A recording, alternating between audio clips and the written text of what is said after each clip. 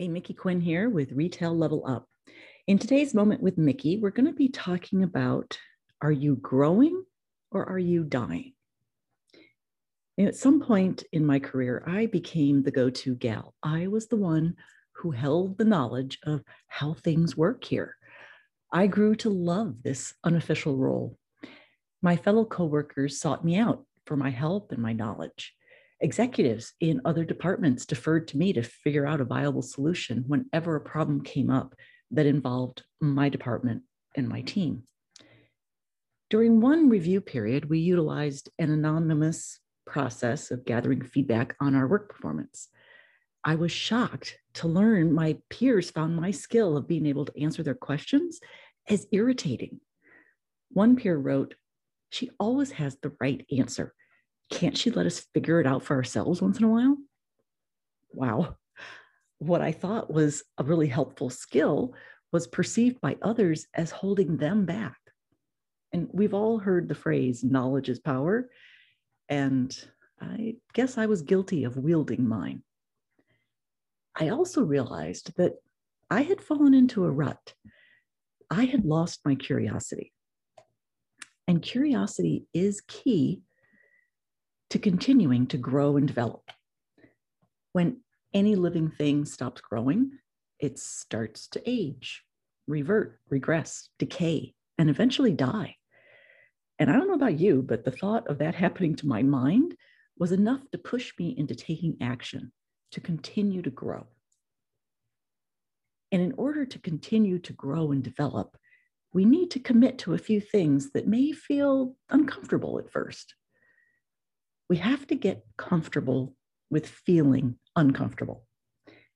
When we get into our comfort zones, we tend to get complacent. And when we get complacent in our personal lives, we fail to reach our full potential. When companies get complacent in their business, they get left behind and their innovative competitors take the lead. We need to get over ourselves. As children, we didn't worry about what others thought about us. We didn't worry that our questions would make us look foolish. We just asked the questions. We didn't worry what others would think of us when we were doing something new. We just did it. When we start feeling and acting like we know it all, we stop the learning process. We need to get over our ego. We also need to get out of our box.